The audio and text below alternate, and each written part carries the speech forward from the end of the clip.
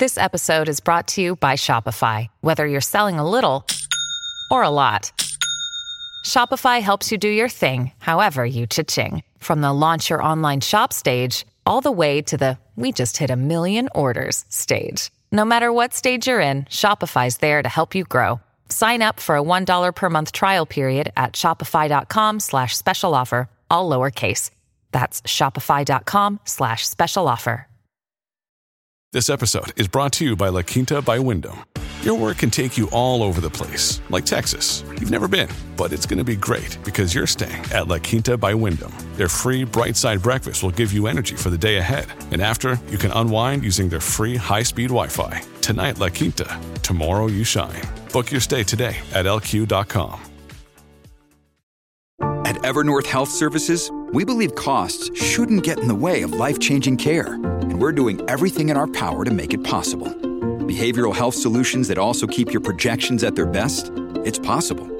Pharmacy benefits that benefit your bottom line? It's possible. Complex specialty care that cares about your ROI? It's possible. Because we're already doing it. All while saving businesses billions. That's Wonder made possible. Learn more at evernorth.com/wonder. Welcome to the New Books Network. Hello, this is Ramin Muhammad, a host of the New Books Network. Today, I am talking to Dr. Eviane Leidig about her new book, Women of the Far Right, Social Media Influencers and Online Radicalization. Dr. Leidig is a Marie Sklodowska-Curie postdoctoral fellow at Tilburg University. She is affiliated with the Center of Research on Extremism at the University of Oslo, the Global Network on Extremism and Technology in London, and the International Center for Counterterrorism in The Hague. Welcome to the show, Dr. Leidig. How are you doing? Great. Thanks for having me. No, thank you. The pleasure is mine. So let's dive into the questions. So my first question is, can you tell us what your book is about and what sparked the idea to write this book? So the title of the book is pretty descriptive in terms of the focus on women of the far right, but I focus in particular on women who are prominent influencers on social media. So these are women who are known by their social media presences and really rose in their political careers, you could say, as being influencers in these online spaces. A lot of the women that I profile sort of began their political activism during the so-called alt-right years.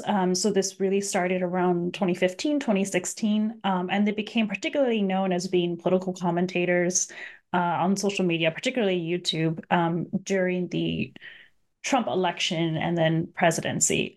So I foreground a lot of the political activism during that time. And quite a few of these women have still continued as being political commentators. But I think it's also really important to situate, sort of what led to really the sparkings of their political careers in this space, or rather in the far right.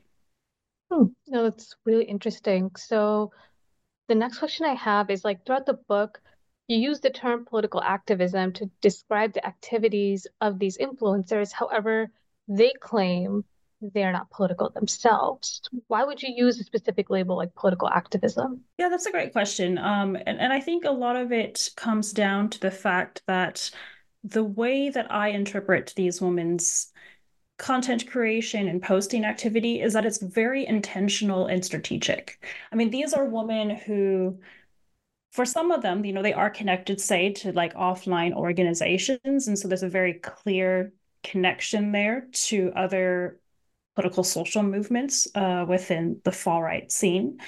Whereas, some are not. And despite that variance, though, my core argument of what I saw in terms of these women's content creation was that they were very deliberately trying to get across political messages and ideology to their audiences, often framing it or providing more subtle postings in order to do so. So For example, a lot of the content that they post might be issues related to motherhood.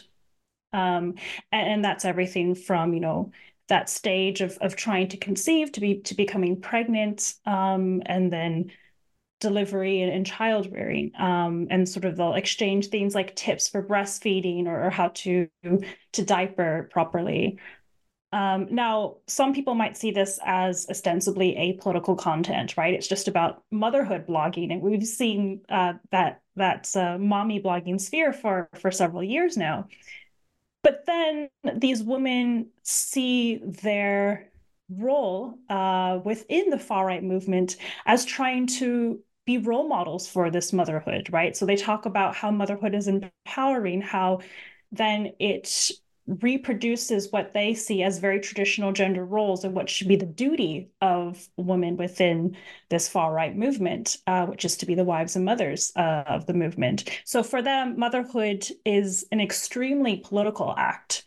But because it's not quite how we as society might understand politics, because it's constructed along these very gendered framings, these women are able to, in many ways, kind of slip under the radar of then what is actually the intent or the motivation for their online social media activity. No, that's very interesting, and I know you highlight that very well in the book. But another question on labels I also want to talk about is you talk about like discourse and specific labeling. So there's kind of like this vagueness in the alt-right movement that shapes the discourse of labels in the community. So how would you define alt-right, and how did some of these folks define alt-right? So this really comes down to quite a fundamental way that we see these actors and their types of activism. And I will say that an early version of the book, I actually had included alt-right in the title instead of far-right. And this was actually because, I was writing about a very specific moment in time, as I mentioned earlier, in terms of the years that these activists were most visible on social media platforms, as well as how that coincided with Trump and the MAGA movement. Um, but then after talking to some scholars in this field, particularly those who had been working on far right and gender for decades even, they were pointing out to me that is this not just at that time the most contemporary manifestation of the far right? And I largely agreed with them because indeed, as the Trump presidency has passed, these women have still continued to be quite politically active, and the change, or rather the landscape of the far right has changed after Trump left office. So we don't see the same type of mobilization activities happening. But these women have sort of continued on what is still very much a legacy of far right activism, in terms of promoting the same ideas and ideological views, as well as engaging in a type of politics which I discuss in the book as metapolitical activism. So rather than trying to mobilize around votes in the ballot box, these actors are very much trying to shape public consciousness around cultural and social issues, right? So that's why they don't necessarily speak explicitly about politics all the time. That's why they post things like motherhood Mhm. content, to still get their message across, their agenda across. But I think what's also a challenge in using a label like alt-right is because at the peak of the so-called alt-right's popularity, these actors, people like Richard Spencer, for example, they were using that terms to self-describe. And so there's always a risk in terms of, do you actually call somebody a nationalist because they say that they are a nationalist? Or do you try to take a more critical stance and say, actually, no, this is more within the framework of fascism or Nazism, for example? So speaking with scholars in this field, we sort of talked about, is using the term alt-right a very sanitizing label? Does it in some way sort of legitimize what is actually a a very extreme movement, but alt-right just becomes a trendy way to describe it. And I will say that, even if you're looking at media articles in 2017, 2016, they were all using this term alt-right because that just became a trendy label to describe this type of political movement. But indeed, there is definitely a risk in many ways sanitizing their form of politics through a label like alt-right. That's very interesting. And I love how you kind of encapsulate this idea of how these labels are almost kind of like time capsules within this movement in the book, especially that you highlight. And another question I want to talk about self-describing is pretty early on in the book, you talk about this moment when Lauren Chen and Michelle Malkin testify where they kind of lie in this community and use terms like non-white and American. Who exactly are they trying to center in this political space and why that particular group? So the figures of Lauren Chen and Michelle Malkin, they're both women of color.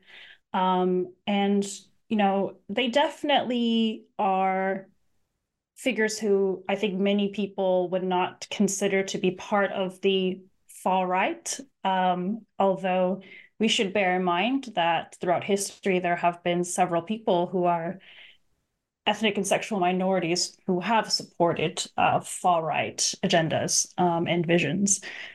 Um, Now, people like, or rather, sorry, I was just getting a No, it's bit all good. tongue-tied there. But, you know, on the one hand, Lauren Chen is a figure who I would say kind of traverses the boundary between more mainstream conservatism and the far right, although we can even debate that considering how much Trumpism has really hijacked the GOP in the US and the conservative movement. Now, when Lauren Chen sort of began her political career on YouTube, she was definitely a lot more closely aligned with what we might consider to be more extreme or fringe actors. Mm-hmm. But definitely she has become increasingly more popular amongst the conservative movement, kind of drifting away from the more extreme aspects of the political right. So she, for example, has given speeches as well as an ambassador for Turning Point, which is a student-led conservative movement in the US. Um, and so I think for her, she's very attuned at framing her argument according to what has become the standard line of the political right, which is, we can't be racist. We have people of color within our movement who agree with our politics, right? So she's very strategic about positioning herself according to that discourse. Whereas somebody like Michelle Malkin it's very interesting because she's somebody who I would say was a bit more situated within mainstream conservatism. I mean, she was, for example, somebody who frequently appeared on Fox News. And then she became increasingly more extreme in her worldviews, discussing things like Holocaust denial and aligning herself with fringe groups like the Groypers, for example. So it's interesting to see her political trajectory in that way. I think I see I'm trying to explain her because It's all good. in a Take your delicate time. way.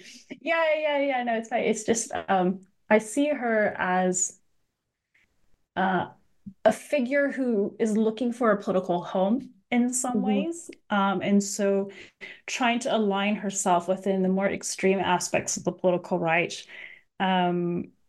still kind of works for, I think, that movement, which on the surface tries to say, we're a lot more inclusive than you think. We do have people of color within this movement supporting us, but I think it's oftentimes a lot more of a strategic positioning rather than a realistic one in terms of those politics. But I mean, by and large, I do write about people like Lauren Chen and Michelle Malkin in the book because I do want to also point out, the part of the reason behind the success of far right politics is because they are able to encapsulate that discourse about being more inclusive and trying to normalize a lot of their ideas to garner more mainstream appeal in that way.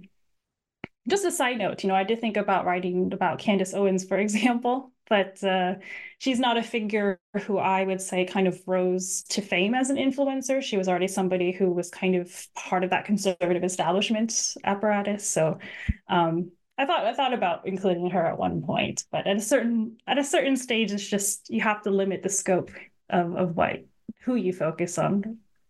No, exactly. Yes, because to my knowledge, Candace Owens was more known as like a news anchor, someone who's already in a mainstream Yeah. political space versus these Yeah. influencers who thrive off of social media to build their niche. Yes, that's precisely right. And I think part of the story that I've tried to tell in the book is the type of technology opportunities that really opened up to allow them to create that sort of alternative image to what we saw amongst establishment conservatism, and and then the sort of types of audiences and sort of fame that they were able to receive as a consequence of that.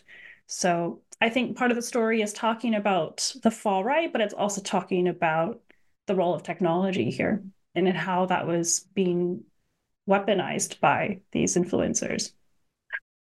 Your brain needs support, and new Ollie Brainy Chews are a delightful way to take care of your cognitive health. Made with scientifically backed ingredients like Thai ginger, L-theanine, and caffeine, Brainy Chews support healthy brain function and help you find your focus, stay chill, or get energized. Be kind to your mind and get these nootropic chews at ollie.com. That's OLLY.com. These statements have not been evaluated by the Food and Drug Administration. This product is not intended to diagnose, treat, cure, or prevent any disease. Yes, and that makes sense because there is a bit of irony to the lifestyle of these influencers.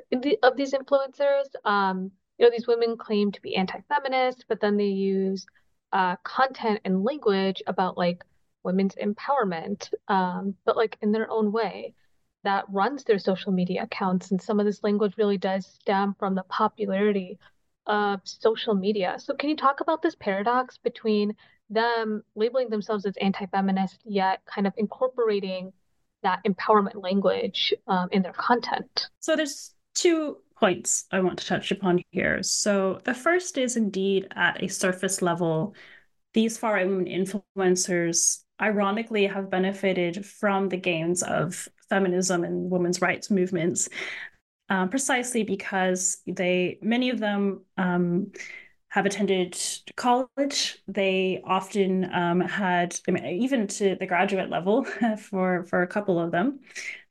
They describe entering in corporate life, trying to sort of climb the social mobility ladder through work.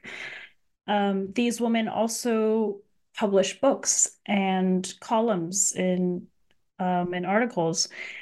They also own bank accounts where they can solicit those donations or income generated from advertising revenue on their YouTube videos.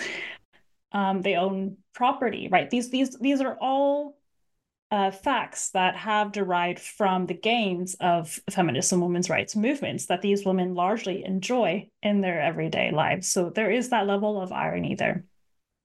But the second point, which I think is quite important to recognize in this space, is these far-right women influencers use the language of empowerment and agency to argue that one should embrace femininity and not feminism, right? So they say that things like motherhood is empowering, and indeed those things are very valid.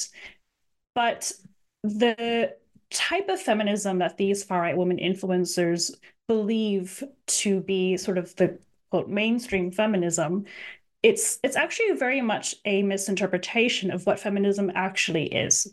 By that, I mean that these far-right women influencers, they see feminism in a very specific way, which is white feminism.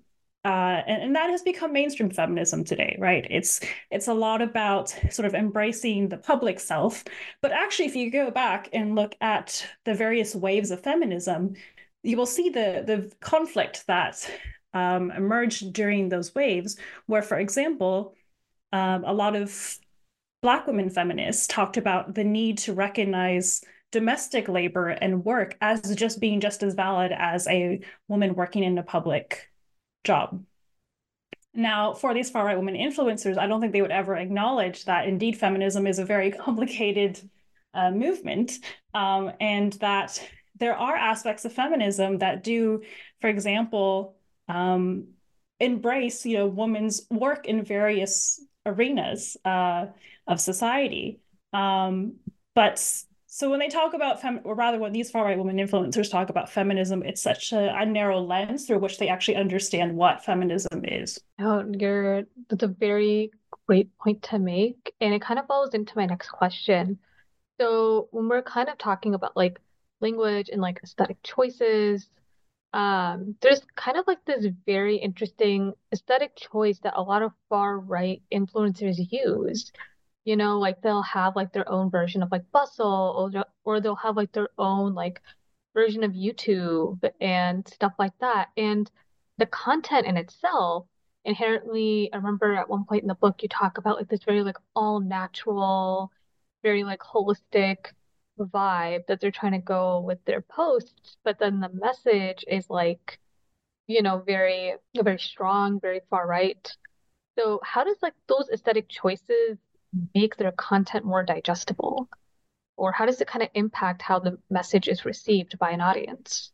Yeah, that's a great question because indeed it fundamentally comes down to visuals and aesthetics. And to be fair, those are aspects of influencer culture, period, right? It doesn't really matter if you have a political message attached to that.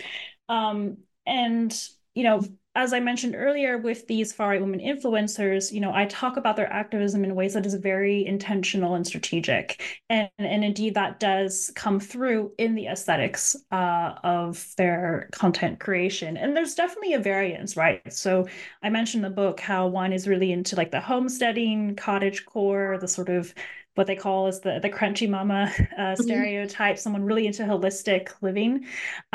Whereas you see others who are a bit more in terms of valorizing suburban life with the white picket fence, right? So there's definitely different tastes or different aesthetics to suit different audiences in this way. Now, fundamentally, I do think that posting according to these aesthetics is what I argue a strategy of retention, because oftentimes people will come across these influencers not because they are interested in, say, mommy blogging or food blogging, right? Like, to be fair, these far right women influencers are not the top influencers in those very big categories.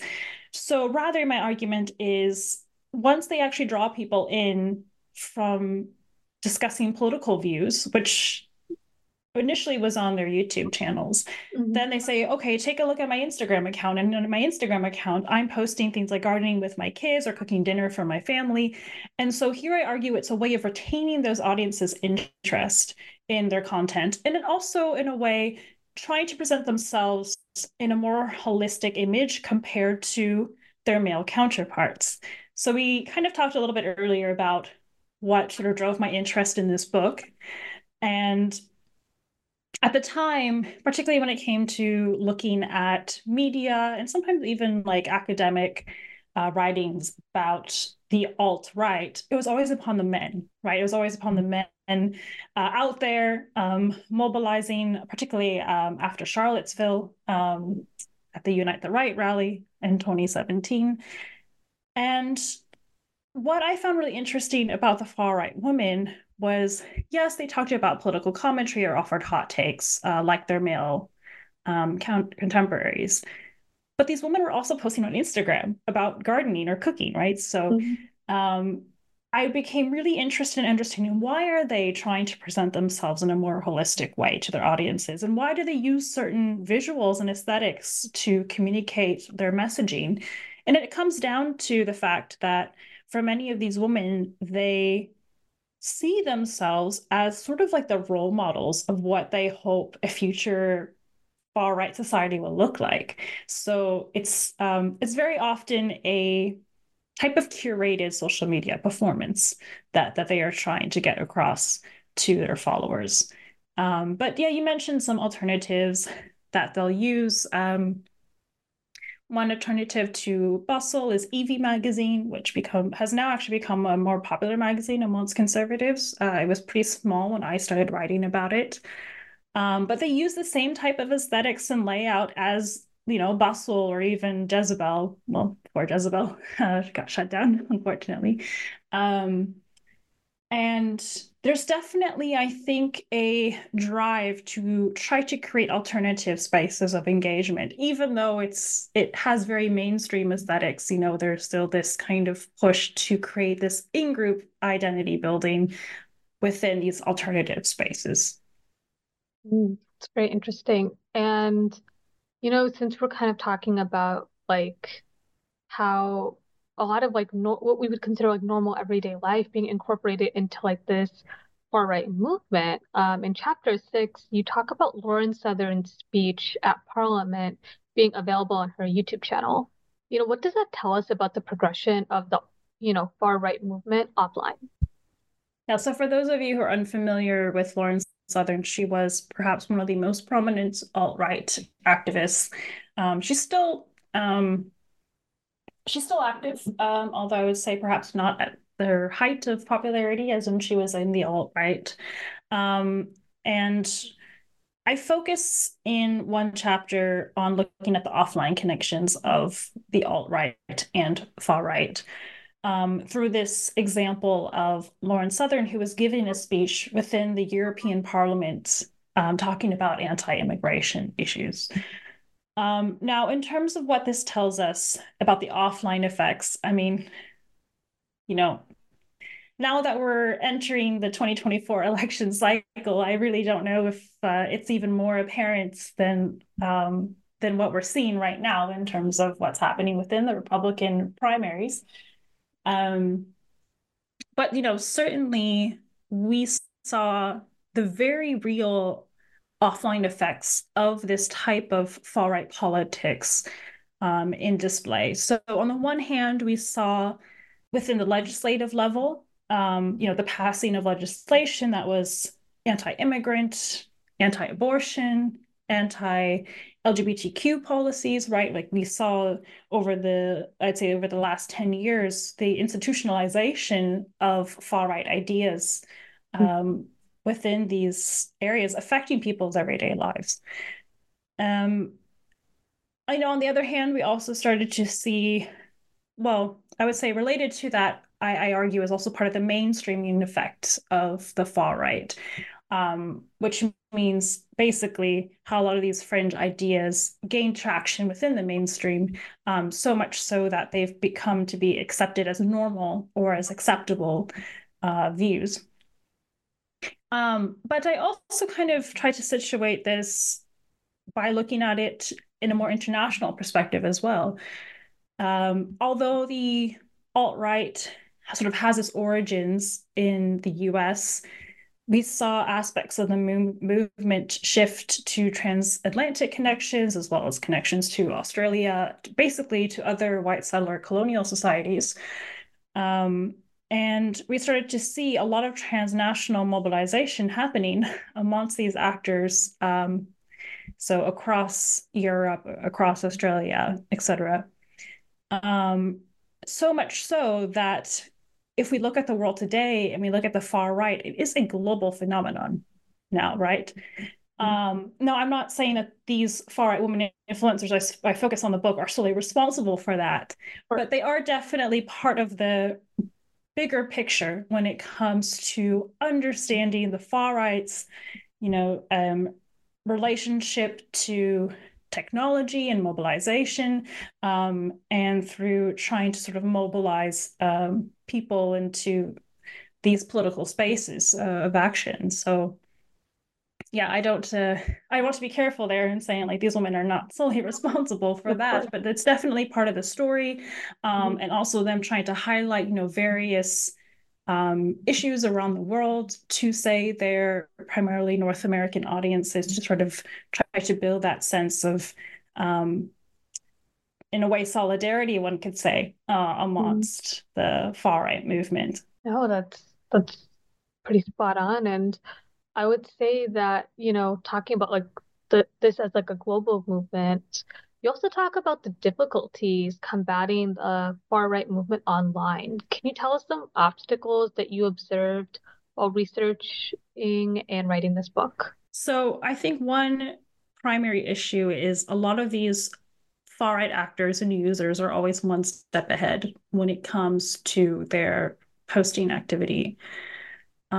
Now, bearing that in mind, that doesn't mean that we don't have a collective responsibility, nor do tech platforms, not have a responsibility to act accordingly. And I think one way in which I witnessed this in particular was during the COVID pandemic, actually. So I often saw these far-right women influencers creating posts where they would do things like manipulate text or visuals to circumvent the moderation of their content. So some of you might remember that during the pandemic, posts that contain the words COVID or vaccine or corona on Instagram would get this banner pop-up on posts that would direct users to a link for the World Health Organization's like official statistics about the pandemic. Now, these influencers picked up on that very quickly, and they started to manipulate words like vaccination by using alternatives like the @ sign or other characters to circumvent the flagging of their content. Right. Now, I do want to disclaim that by saying like this type of creative posting behavior, it's not unique to the far right. And definitely we saw this type of behavior with, for example, like eating disorder communities and pro-anorexia communities who were sort of using those same tactics to circumvent regulation. But despite that, that was just an example of like how these influencers would just try to find ways to be creative in avoiding regulation of their content. Now, I will say that what was interesting for me to notice was some of these influencers actually would receive or rather, some of these influencers would get moderated for posting a lot of anti-vax or sort of content about the vaccine, but so they would get taken down, or their posts would get taken down by Instagram. And yet, I would, in conversations with tech companies, I'd say, yes, they are promoting scientific disinformation about the vaccine, but that's not it that they're just promoting. They're also promoting that along the lines of conspiratorial ideas about population control, about immigration. And so I'd say, yes, it is scientific disinformation, but it's not only scientific disinformation, right? It's also tied in with their prior views around immigrants and people of color, and like, so I think it's important to just add that nuance and that complexity, because what was interesting is that for several years, a lot of these influencers wouldn't receive any action being taken on their accounts until it came to the pandemic and until they started posting about the vaccine or about COVID in general. So in regards to your question, those were just kind of a few of the examples that I had noticed when it came to some of the challenges, the very real challenges. But I do want to point out that by and large, these far-right women influencers have not suffered any action being taken on their social media content. And it has to do with what we discussed earlier in terms of, them posting about mommy blogging or food blogging, right? Like these are things that aren't automatically flagged as being hateful or harmful content until you understand the context in which these women operate, until you understand actually, them posting about motherhood, it is actually a very political thing, and that's how they see their role within this movement. Other times it can turn quite explicit unexpectedly. So I remember one time watching a YouTube live stream between two influencers, and it was focused on motherhood content. I remember very distinctly how, like an hour into this 2 hour live stream, one of them was breastfeeding and talking about their duty to reproduce in order to save the white race. Now, unless you had been actively tracking that account, someone would just say, oh, yeah, that's them posting about motherhood. But no, actually, once you spend time in these spaces, then you sort of realize, okay, these are the sort of the flags that they'll put up once in a while to sort of indicate their more extreme beliefs. So that was one example. Another example was on Instagram, where often it was more on Instagram stories because we know they disappear after 24 hours. Sometimes they would kind of put in more extreme text about like conspiracies of the Great Replacement, or sometimes it was text about like White Lives Matter. And they would sort of, knowing that these were those content that would disappear within a few hours, post a lot more extreme stuff in those Instagram stories. So definitely that is part of the conversation when it comes to challenges in dealing with this content. But I think, despite these really small details here and there, overall, I think the bigger issue is that there is a blind spot when it comes to recognizing the hateful and harmful content that these women do post, and people not recognizing like this is actually extremely problematic content. But they're able to traverse the borderline, because they often don't say things that is violative of that platform. They'll just say things in coded language, or they'll sort of say things that kind of skirts the edge of what is allowed on these platforms, and so they remain on them, versus a lot of their male counterparts have been banned from several of these platforms. No, yeah, thinking about it, that is true. And when you talk about ethics and responsibility, towards the conclusion of the book, you talk about having like this ethical conundrum about writing about these influencers and kind of worrying of like giving them a platform. So how did you navigate that that question within you as you were getting ready to publish the book and write about it? So I think that's the question about ethics and providing visibility to these actors, I think has sort of long been an issue amongst people who study the far right.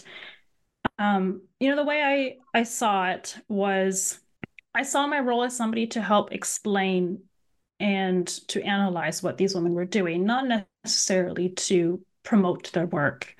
Because ultimately I had an argument, right, which was the fact that these women were normalizing and legitimizing far-right ideology for mainstream appeal. So I wanted to show how they were doing that.